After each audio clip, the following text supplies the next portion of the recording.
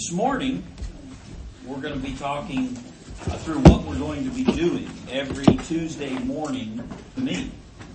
And I'll tie that into why we're doing what we're doing. So every Tuesday morning at 6 a.m., we're going to be doing devotions together, at least once a week. Now, I don't know what comes to your mind when you hear the word devotion, but I every time I hear the word, I go back to Pastor Brett Edwards, who was the man who helped disciple me. He is a pastor in Texas right now, and I was involved with a lady I worked with, and her husband was a deacon at a local Baptist church, and he was on the pulpit committee, and I was helping them filter through tapes, and otherwise this is when they were still doing tapes for preaching. And anyway, Brett ends up at this church. It's not my church. It's a totally different church. And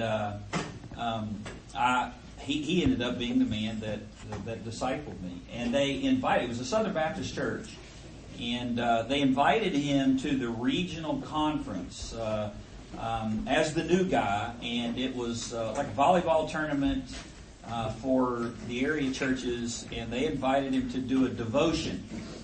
And so he shows up to do a devotion. That's what they told him to do. And he said, well, I don't know exactly what that is. And they said, well, just do what you do. So he shows up, and of course they're all outside. They're expecting probably a 5 and 10 minute, fluffing stuff. How you doing?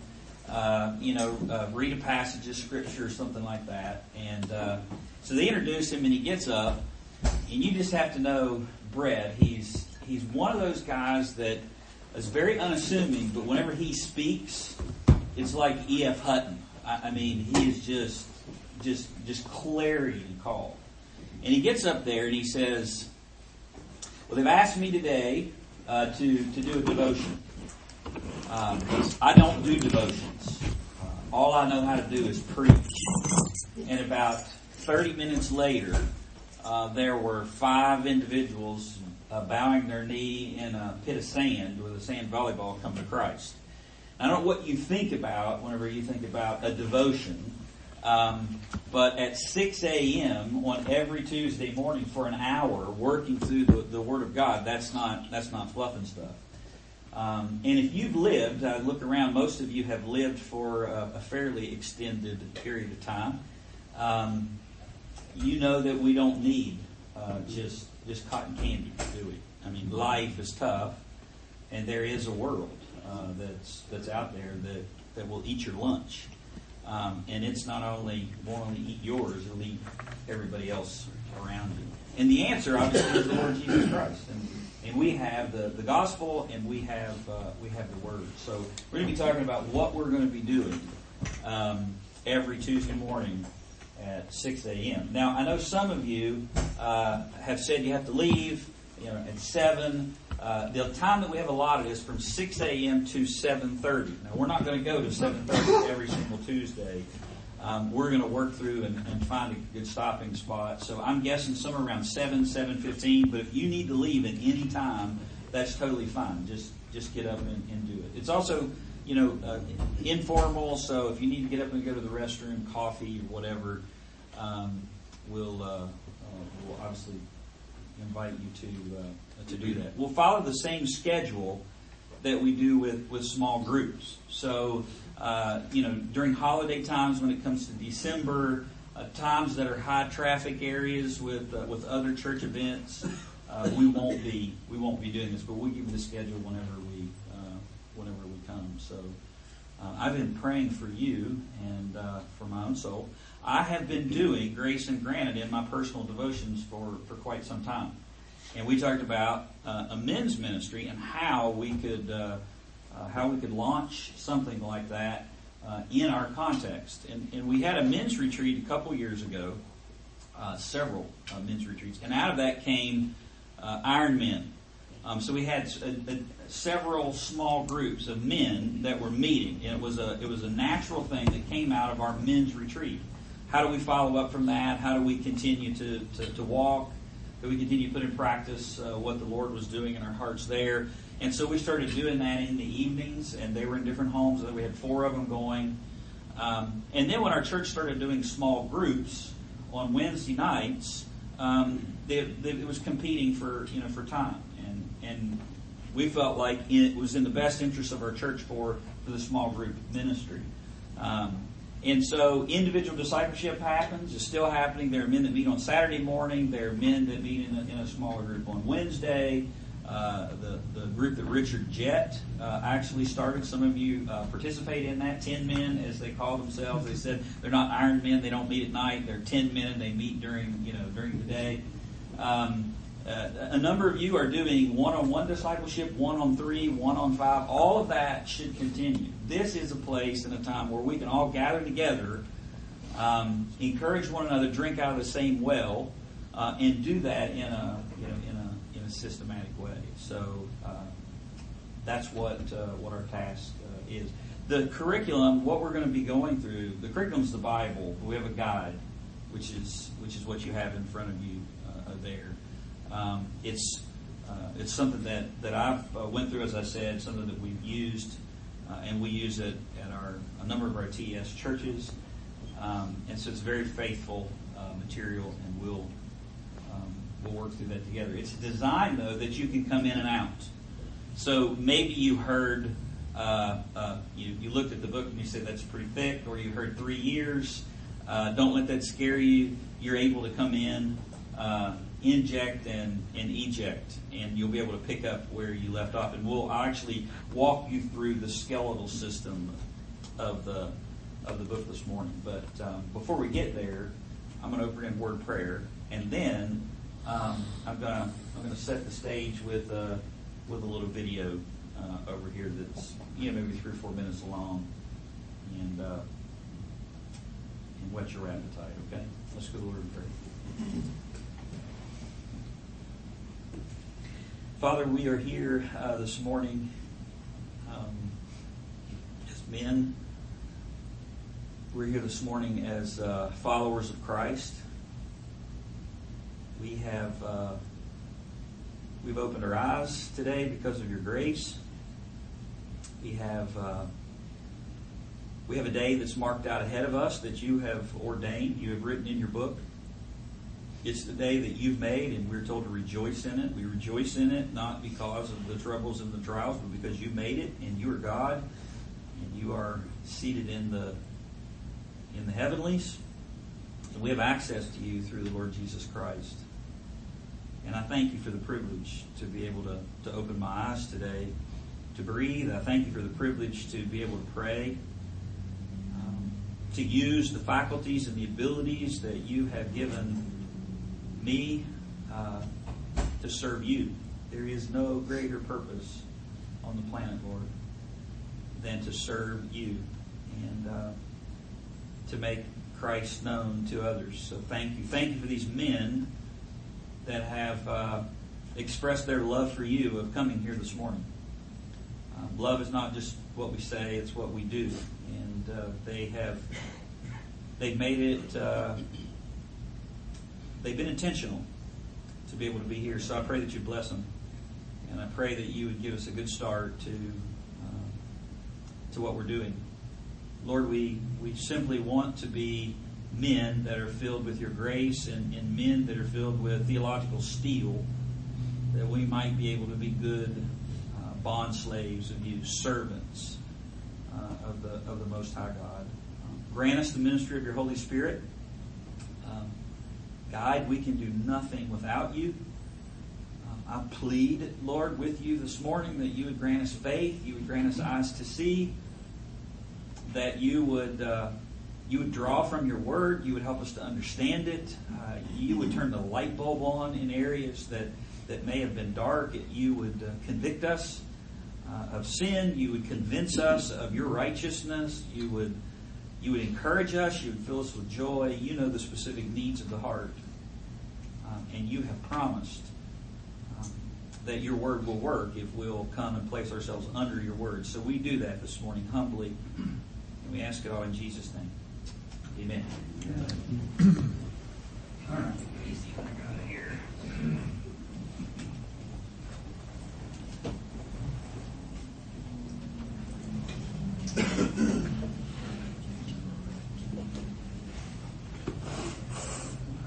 This is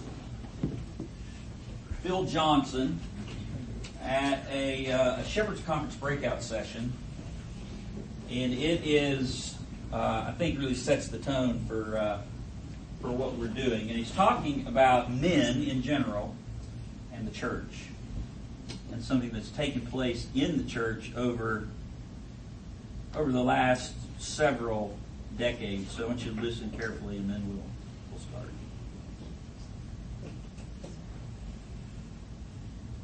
Several books have been written analyzing the feminization of evangelical churches. I gave a lengthy message on that very subject 2 years ago to Grace Church Men's Conference, and that message is online if you want to download it.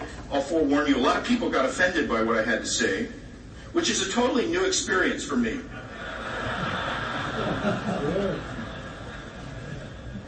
But I think it's an incontrovertible fact that the typical evangelical church of this generation has become weak and womanly. Churchgoers demand that their preachers be soft and dainty, especially when they're dealing with hard-edged truths.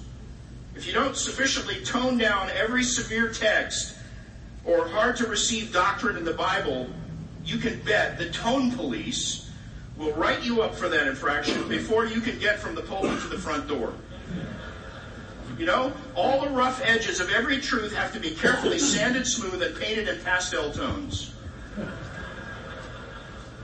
We've traded up to, cushy seats and instead of hard-benched pews, and we expect our preachers to fashion their message accordingly. None of this sinners in the hands of an angry God stuff. And instead, today's evangelicals favor feminine themes. Let's talk about our emotional hurts, our personal relationships, our felt needs. We're hurting people. And the church has begun to look weak and effeminate, frightened, sissified, like a bunch of fops and milksops. And we're supposed to be soldiers. We are told relentlessly that we have to be always agreeable no matter what, seeker-sensitive, gender-neutral, effervescent, transparent, sentimental, and delicate in everything we say and do. Those sound like rules for figure skaters, not warriors.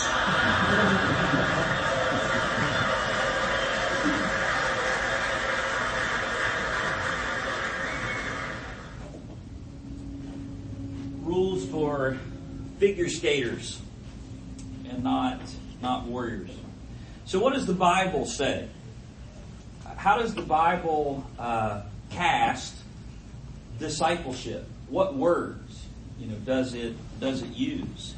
Do we believe this or not? Oh, thank you. Do we believe? That is another good one that we'll probably watch at some point. I want you to open your Bibles to 2 Timothy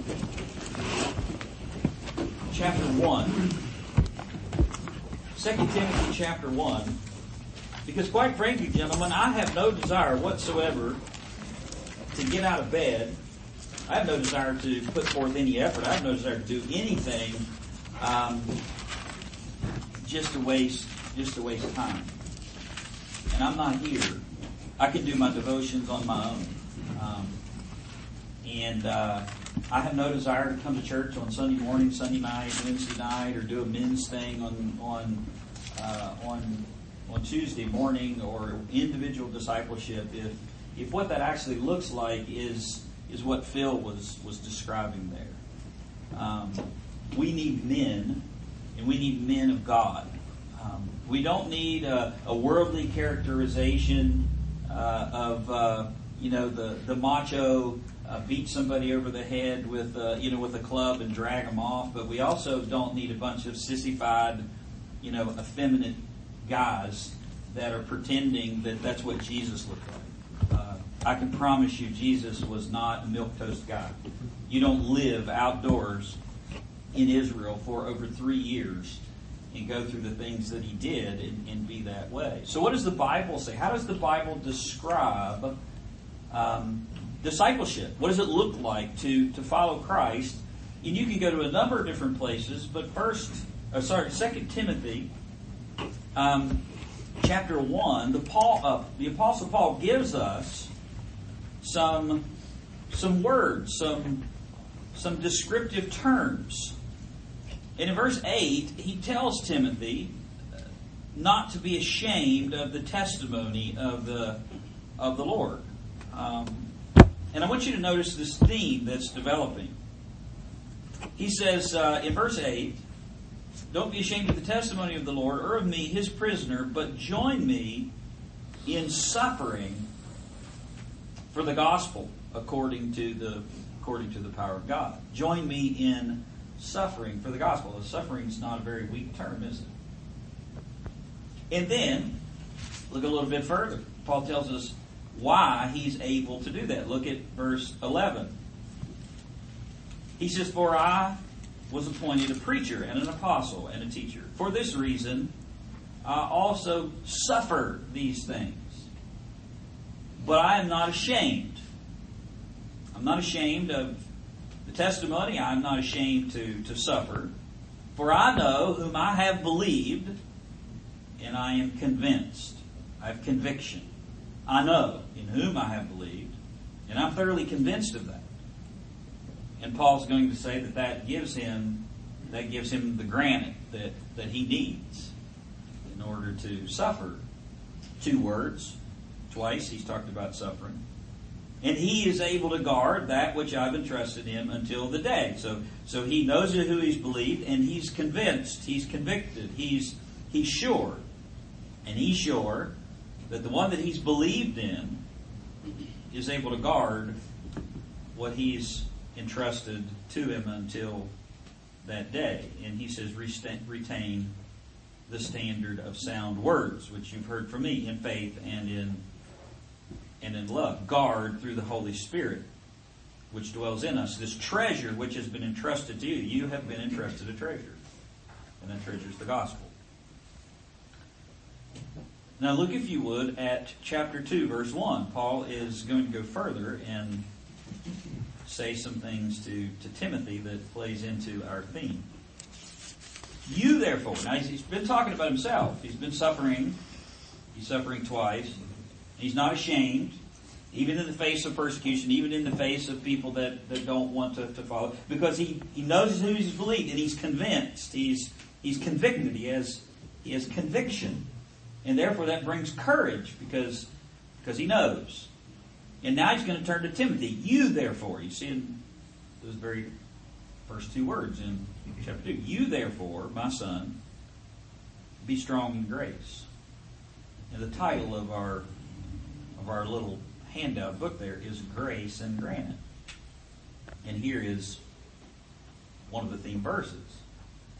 "You therefore, my son, be strong in the grace." Be strong in grace. Now, if you think about those 2 words, they almost seem like they contradict. Strength and grace. Grace kind of seems, grace is what God does for you. Grace is something outside of yourself. Grace is what you need. But it says be strong in grace. So you have this grace, and then you have this granite, this strength that Paul is commanding Timothy to be strong, and he's to be strong in grace. So we're not talking about strength that's in you, strength that's in your human abilities, or strength in your hairy man, or whatever it is, type of term that you want to use. It's strength in grace. It's strength that comes from God. It's the granite that comes from God. It's granite that comes from that grace. And then he says, "the things which you have heard." Where is this strength? And what's the strength going to come from? And what's the source of that grace? That grace that is in Christ Jesus. The grace that comes from Christ Jesus. "And the things which you have heard from me in the presence of many witnesses." So Paul says, what you've heard from me in the presence of many witnesses. Now what did Timothy hear from Paul? He heard the faith that was once delivered. He heard the gospel. And it wasn't Paul's little deal. It wasn't Paul's own personal stuff. This was public. This was orthodox truth.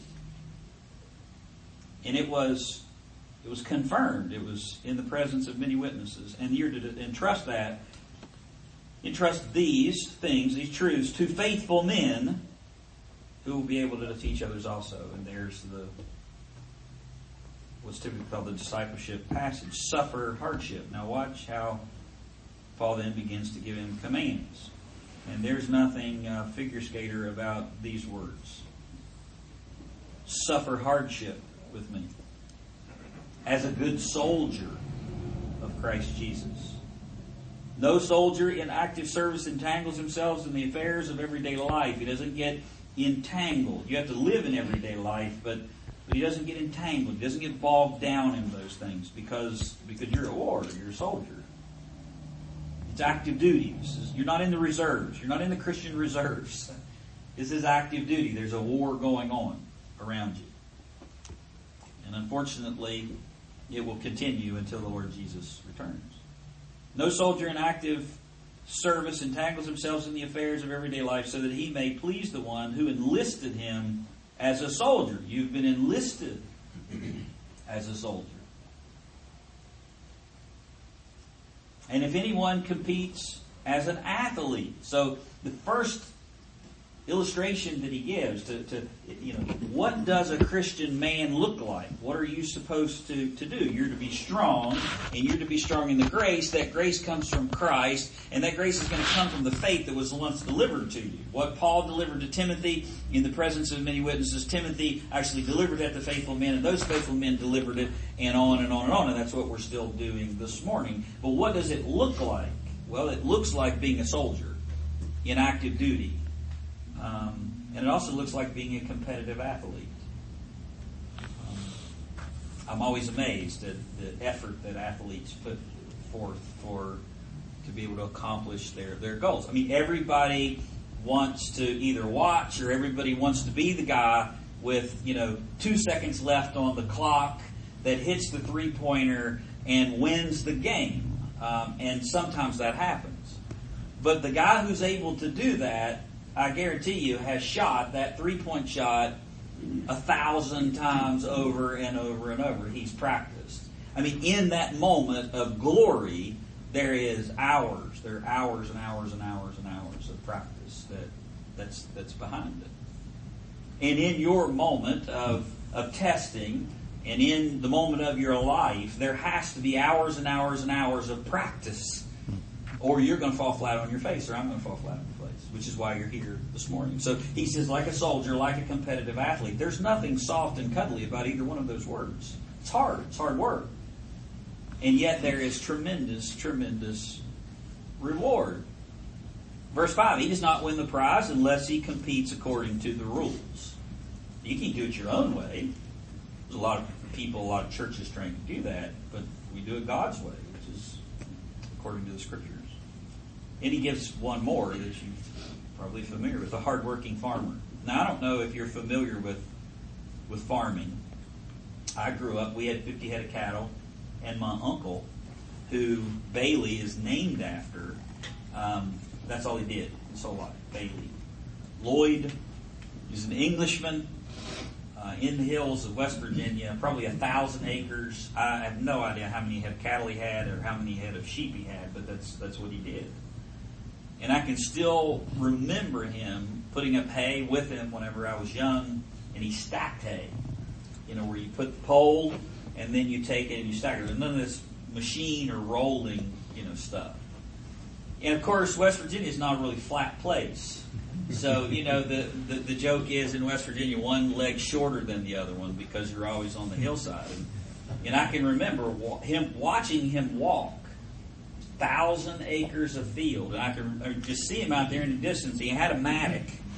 And he would walk along with the mattock, and he would just lift it up, and he'd let it fall, and he'd pop the multiflora rose, which is like the briar bushes on the very steep hillsides that the brush hog couldn't get. And almost all of his clothes were faded. There was no color to them, and it was where he would sweat. This guy was a hard worker. Farming is not easy. This is a very, very austere, difficult image. A hardworking farmer. But that hardworking farmer is first to receive the share of his crops, and the competing athlete actually wins a prize, and the soldier is able to come to the end of the war and be thankful that he didn't abdicate, that he didn't leave, that he didn't run from the front lines, and if so, he typically receives a medal or a prize. So you have these two things going here. A very hard, difficult picture, not soft, not easy, but tremendous reward that comes. And look at how he ends verse 7. Consider what I say, for the Lord will give you understanding in everything. Consider what I say, for the Lord will give you understanding in everything. Be strong in the grace. So strength and grace. And we're here to build men into the image of Christ. That's why I'm here. I want to become a man of God. I want to become a greater man of God than I already am. I want to be stronger in the grace that's in Christ Jesus. And I need the Word of God and the Spirit of God, and I need the Church of God in order to be able to do that. I need you men. Turn over to 1 Thessalonians chapter 2. Because you say, well, is this the only place that there's this grace and granite, this strength and grace? The answer is no. It's all through the New Testament.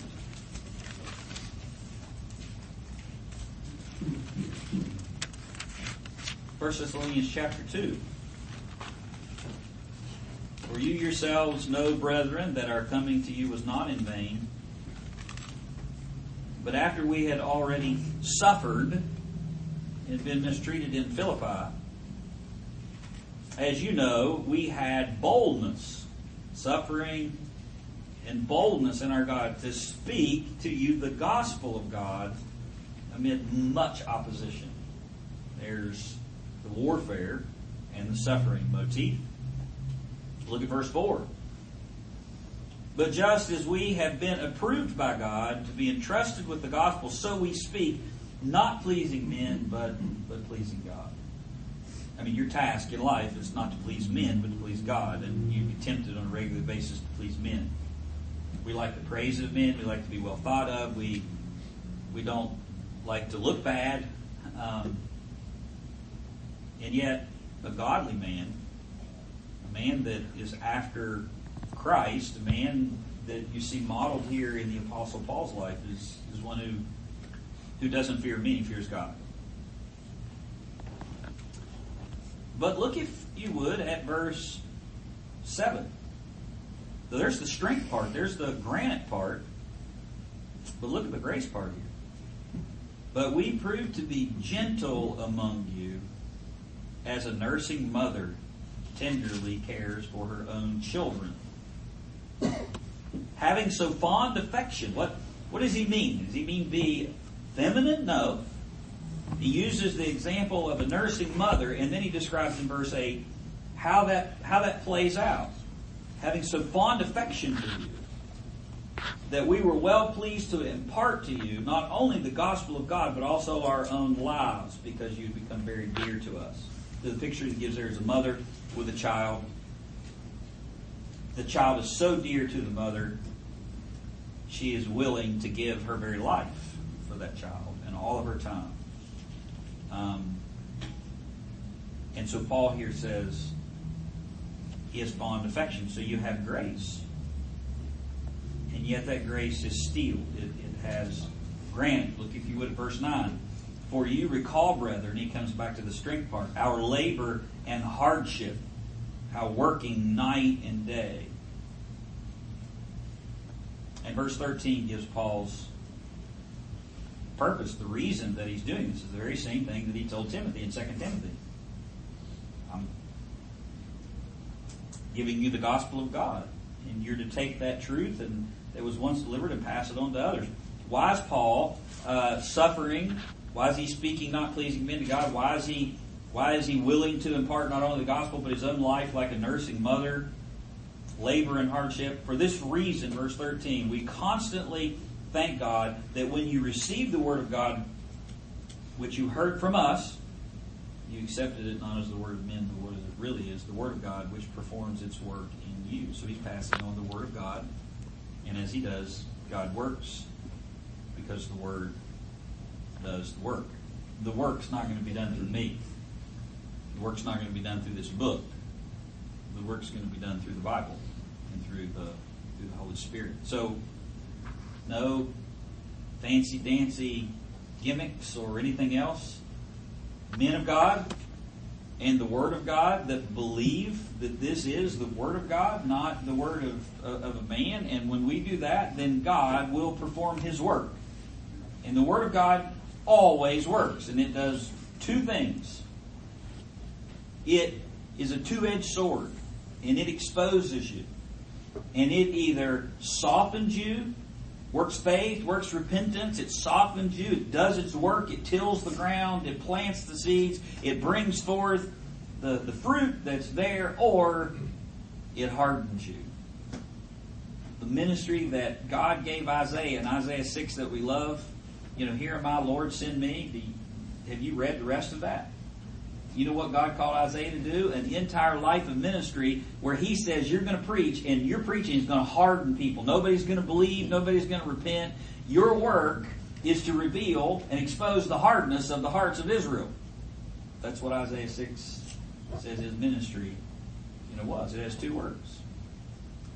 And we obviously wanted to tell our hearts and bear fruit. So we're calling this Men of Grace and Granite. And just in the time that we have today, I want to talk about how we plan to do that, and to do that together. My experience of discipleship, I was saved, and I knew nothing. Now, I don't know a whole lot now, and I'm not just saying that. I mean, it really is true. The more that you study and the more you understand about God, the less you realize that you know. I mean, it's as deep as the Mariana Trench and then some. And then, even once you begin to learn some information, you'll realize that you have no idea how to put that information into practice. Or you'll realize you know the information and you know how to put it into practice, but your heart is proud or fighting against you, or you lack holiness or integrity or whatever it is. So it's constantly being conformed to the image of Christ. But when I got saved, I was in my early 20s, and I couldn't have told you the Old Testament from the New Testament. That was 1994, September 24th. And I didn't know anything. But the Lord brought me to salvation, brought me to an end of myself. I didn't have any place else to look but up. And the Lord literally had to bring that. If God had not brought me to the point I was, where Tracy and I were just a few weeks away from divorce, to where He just crushed me, I would have figured some way to wiggle out from under, the conviction of God and tried it my own way. I mean, He literally had to bring me to the place where I was at an end of myself. And I didn't know any Bible. I didn't know any prayers to pray. I didn't know anything. But I knew that what the preacher was saying and the gospel that I was hearing was true. And I bowed the knee. I went forward, and I don't remember what I said. Lord, save me. I was saved before I ever walked out of the pew, where I was willing to submit, surrender, make Christ Lord, and receive the grace of Jesus. And then I remember, I don't know what to do. I'd never been in church, and I'm listening to. I'm this really weird amalgam of redneck to corporate guys. So I'm a vice president for Anthem Blue Cross Blue Shield by day, and then I'm riding four-wheelers, dipping Copenhagen snuff, and listening to Hank Williams Jr. on the evenings and the weekends, and Led Zeppelin. I mean, now how you get that, I have no idea, but that's what I was. Drink beer, do all of the things that pagans do to find little idols to salve their conscience and help them make it through life when they don't have God. That's what I did. I'd never been in church. One of my first experiences was going to church, and there was a trio singing that night. I didn't know what a trio was. And, they sang these songs about Jesus. There was no worship wars in my heart or in my mind, because I was listening to all this other stuff, and I was like, okay, I just want to be around God's people, hear God's word. I'm saved, I'm clean, I feel it, and I'm just thankful to be here. And I can just remember after the period of just knowing my sins were forgiven, I just want to grow. I want to learn. I want to know more. I want to do what I'm supposed to do. I want to know what I'm supposed to do, and I want to do it right.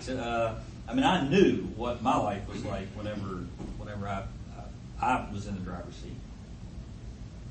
But I didn't know how to do it. I didn't know what to do. So I can remember just watching. I'd read the Bible, I'd listen to what the preacher would say, and I couldn't find anything. I remember my mother bought my first Bible, and the cover of it is in a shadow box in my office. The first one I started preaching from, and the only thing I told her was buy the Bible with those little tabby things in it, so I can find where to turn, because I don't know where to turn. Whenever the pastor says turn to 1 Corinthians, I don't know whether that's in the Old Testament or New Testament. And I'm listening to him, and he's preaching, and then in our service on Sunday nights, it was similar to what we do on Wednesday nights. There would be prayer requests, and then we would pray together. And I can just remember, I was supposed to pray, but I can remember closing my eyes, and I learned who to get next to, and I would just sit there and I would listen to whoever it was praying, because I didn't know how to pray. I didn't know what to say. I just talk to God. That's what you're supposed to do. Okay. But there's got to be more. I don't know what to say to God other than my needs. So I'd get next to, one of the older guys, or guys that looked like they were godly or looked like they knew what they were doing, and I'd just listen. And any time, any minute that my pastor would give me an opportunity to get with him, I got with him. And I'd ask him a question. And I'd listen to the sermons. I'd pursue. I wouldn't just come there and say, hope to get something.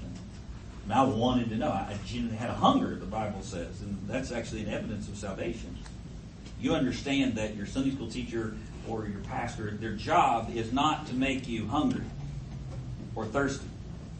The evidence of salvation is that you are hungry. You yearn for the sincere milk of the Word. It's their job to feed you. It's not their job to make you hungry. So this idea that somehow the dog and pony show is supposed to inspire you, or a sermon is supposed to inspire you, you ought to already be inspired by the Word of God. That's the evidence of salvation. They just fulfill that inspiration by giving you the inspired Word of God. That's what it looks like.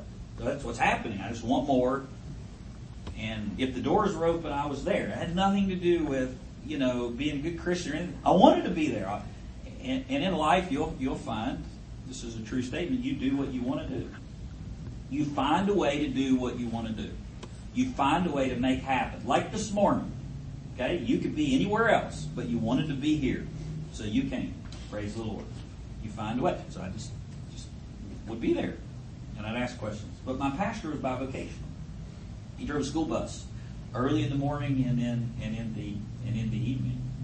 And I wanted to spend more time with him than he had to spend with me. And it was a church that didn't have a Grace and Granite, and it wasn't expositional, there wasn't doctrine. My pastor had never been to seminary. Good man. I love him to this day. I can hear his voice, and my heart just fills with joy.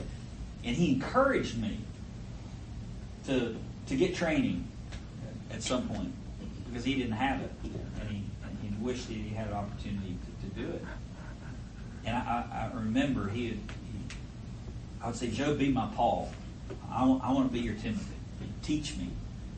And so he'd spend all the time that he could, but he couldn't. And so I would listen, and I would put these pieces together, and there was a lot of trial and error, as I say. There's a whole lot of trial because of a whole lot of error. No one ever put the picture together. For those of you who remember felt boards in Sunday school, Betty Lucan's felt board, I've used this example a lot. I've got all of the pieces. I'm listening to a sermon, okay, and I kind of see the Moses guy, and I kind of hear about salvation by faith, grace, and, I hear about, be strong in the grace of the Lord, and, and suffering. So I got all these pieces, but I don't have the backdrop. I don't have the panorama. I don't have the big picture. I don't know where to put them. I just got them all. So sometimes, Moses is mixed up with Paul, and, grace is mixed up with suffering, and I don't know what to do with it. And it wasn't until someone sat me down and showed me what I later found out was called biblical theology, that there's a storyline from Genesis to Revelation, the panorama of the Bible, the big picture, where I actually saw where Moses went, and I actually saw where Christ was at, and I actually saw where the doctrines of the Bible unfolded. And so Joe doesn't have time to do that or know how to do that, and that's where Brett Edwards came in. And I remember going to him. He's not my pastor. So I asked my pastor. And my pastor said, sure, yeah, love to do that. We had a relationship, so I go to Brother Brett, and I say, will you disciple me? And he kind of does the, yeah, but I'm not going to waste my time. So if you want to be discipled, this is what it looks like. Don't waste my time. I've got plenty of other people who are hungry for the Word of God. So, but if you want to and you're hungry and you want to learn, then you show up. It's kind of like the the Marine, the Few Good Men speech. And so I did. We met once a week, and we memorized a passage together, and we read two chapters a day out of the Bible together, and there was a booklet that went along with it. And it was some of the sweetest times of my life. And I've been doing that ever since. Doing that with other men, doing that with my own heart. And that's basically what we're doing. We're doing devotions together, but they're not fluff and stuff devotions. And we're trying to become men filled with grace and with granite. So what is our process? We're going to meet together. We're going to then, out of this once a week meeting, as we're walking through these topics and these doctrines and these principles and these topical, practical discussions, you're then going to continue to meet one-on-one doing what you're doing, and this is just going to permeate your hearts, and you're going to talk about it at home, and you're going to talk about it with your wife and with your kids, and you're going to talk about it with other people in the church, and then God's going to do His work as He does the work. So our process, our tool though is the Bible and this book. So what I want you to do now is open to the table of contents.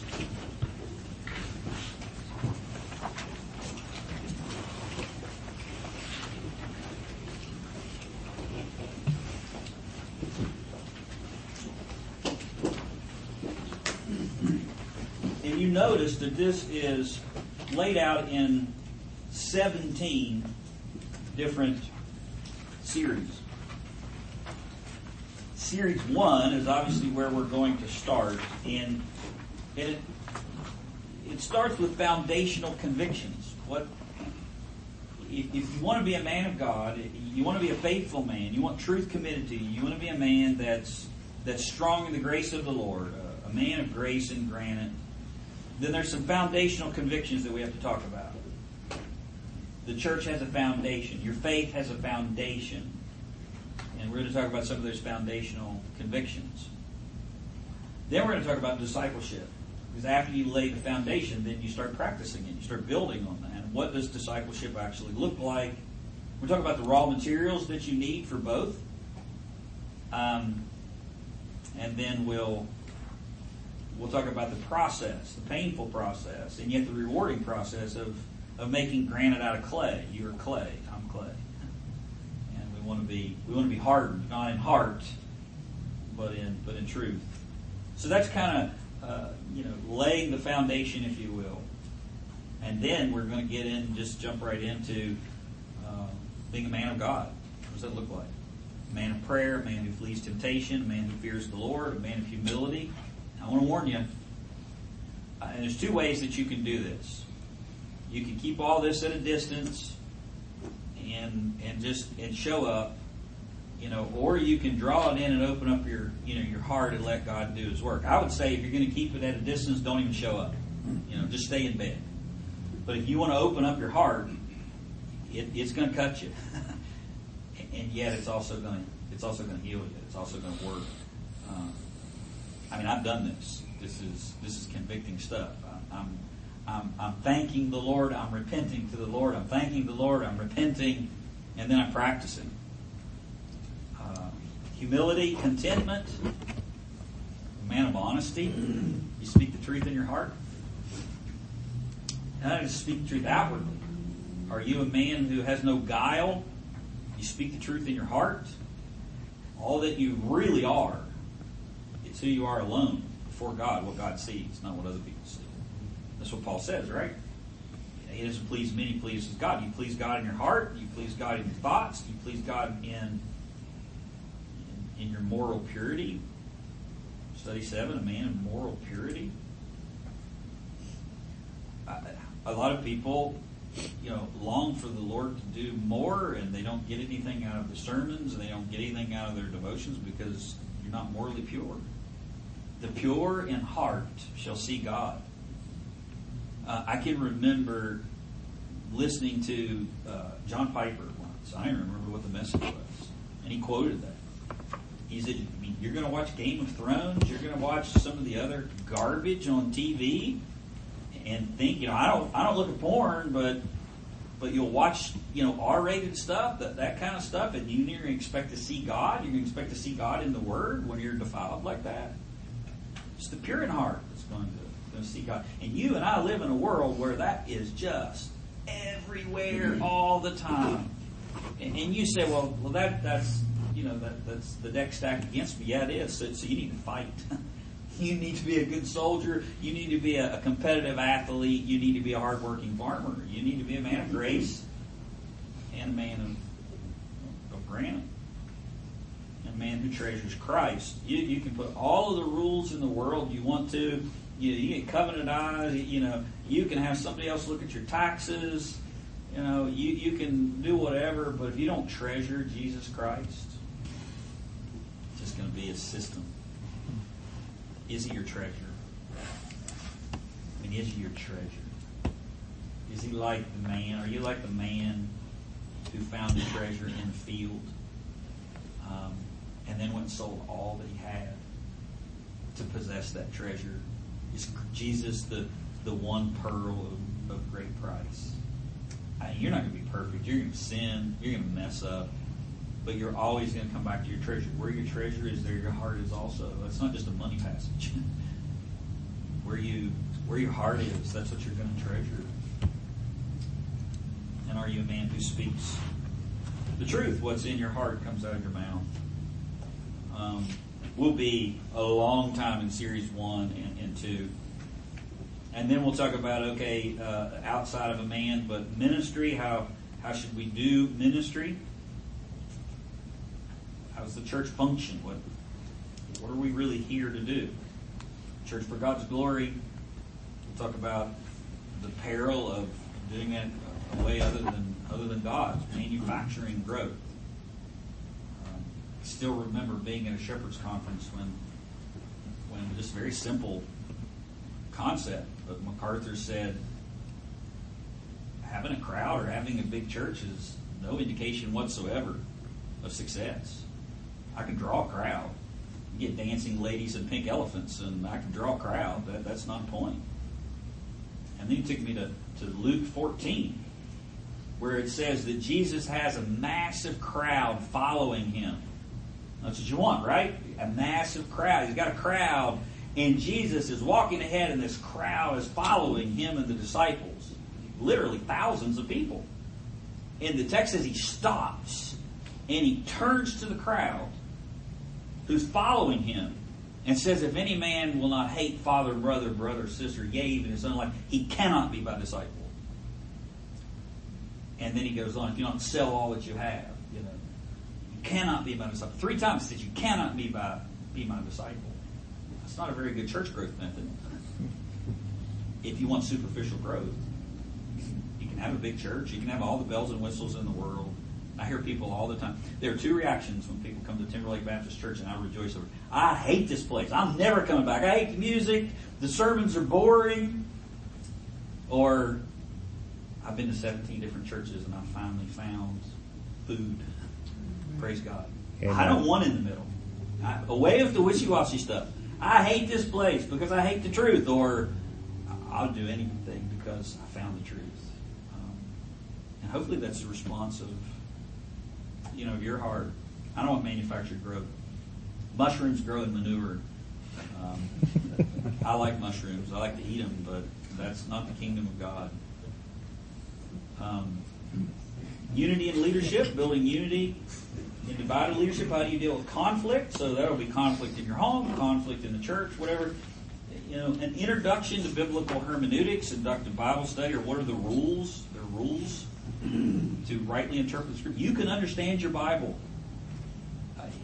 Listen, I didn't know the Old Testament from the New Testament. Don't tell me you can't understand the Bible. You can understand the Bible. It was written for you to be able to understand. You just need to learn the rules of the game. Just like you weren't good at basketball. Well, I'm still not good at basketball, but at least I know the rules of the game. You can get good.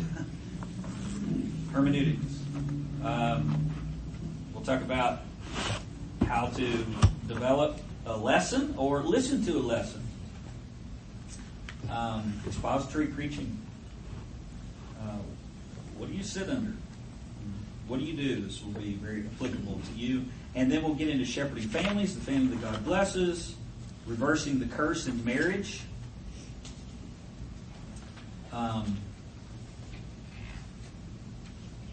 Cultivating forgiveness in the home, peacemaking in the home, the heart of anger, fathers in the home.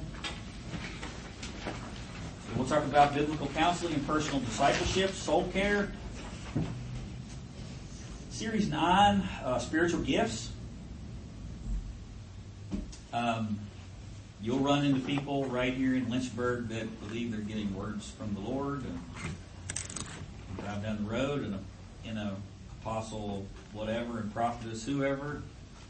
It's not just out there in fruits and nuts land in California. It's right here.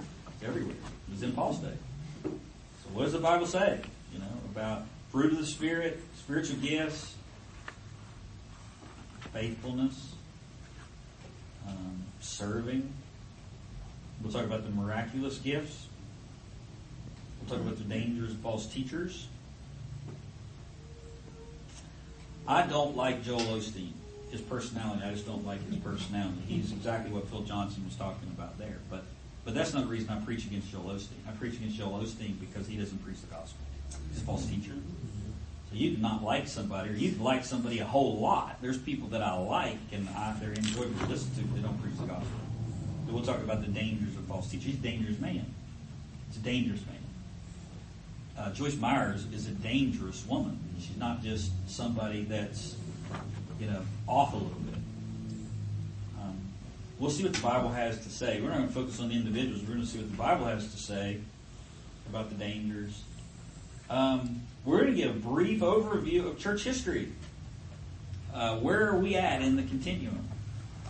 That's going to help you see that from Christ there's a clear stream of doctrines that we still believe today. And you're going to watch the church get to one side of them or the other and all the issues that happen. And yet we're going to see that we stand in a long line of godly men that believe in the sufficiency of Scripture. We're going to talk about church membership and discipline, divorce and remarriage, the role of women in the church.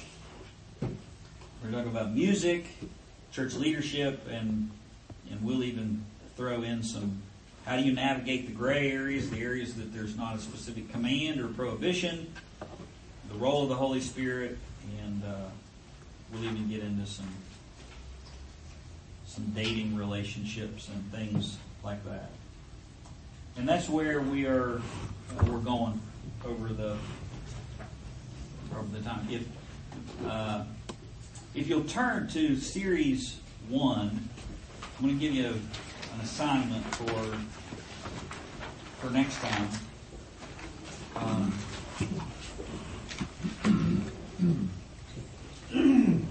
We're developing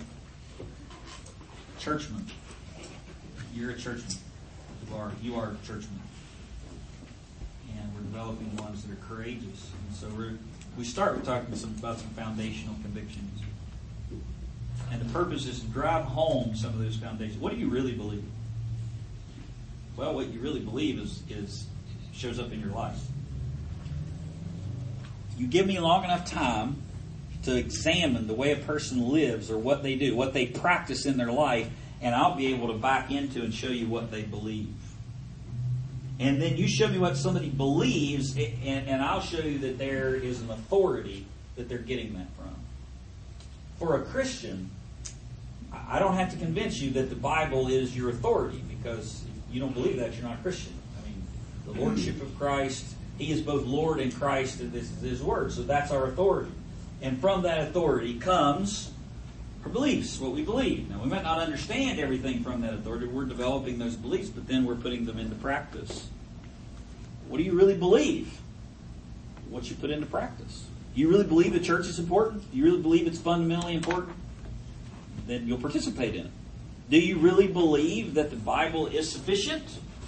Well, that will show up in where you turn and how you live out your life. And we're going to drive home some of those convictions.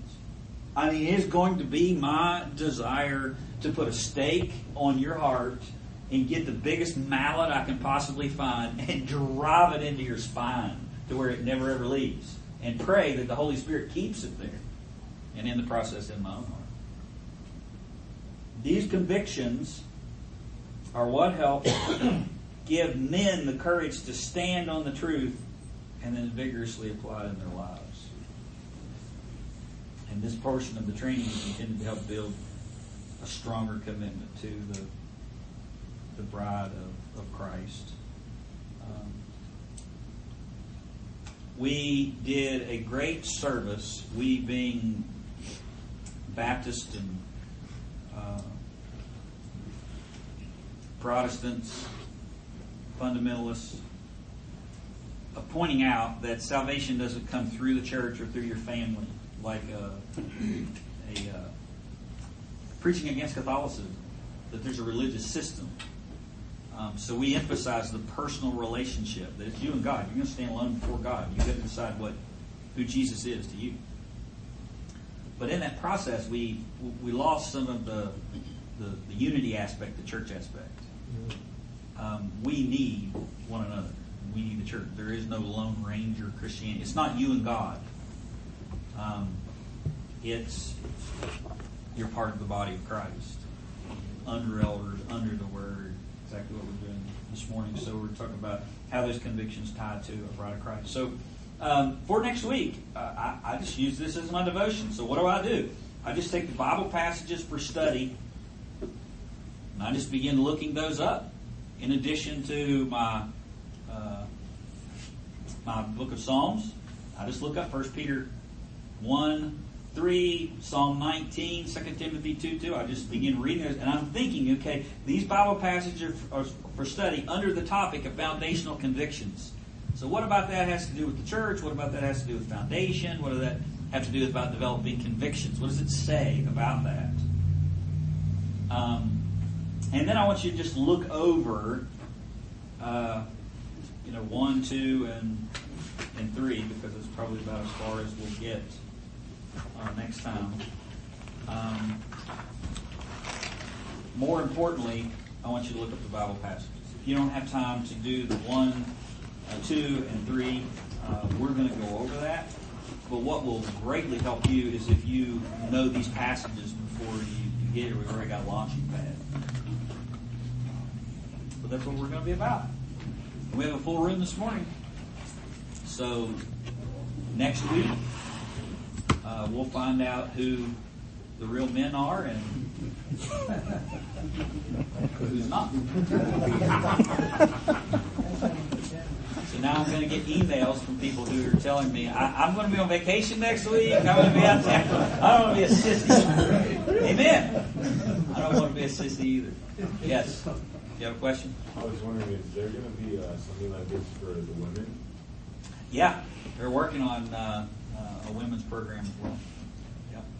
And the other thing I'll say is we're going to be recording this, so if you miss it, you can say, I have to miss it because I'm on whatever, but I'm going to inoculate myself from being a theological sissy by listening to it, even though I'm gone. All right.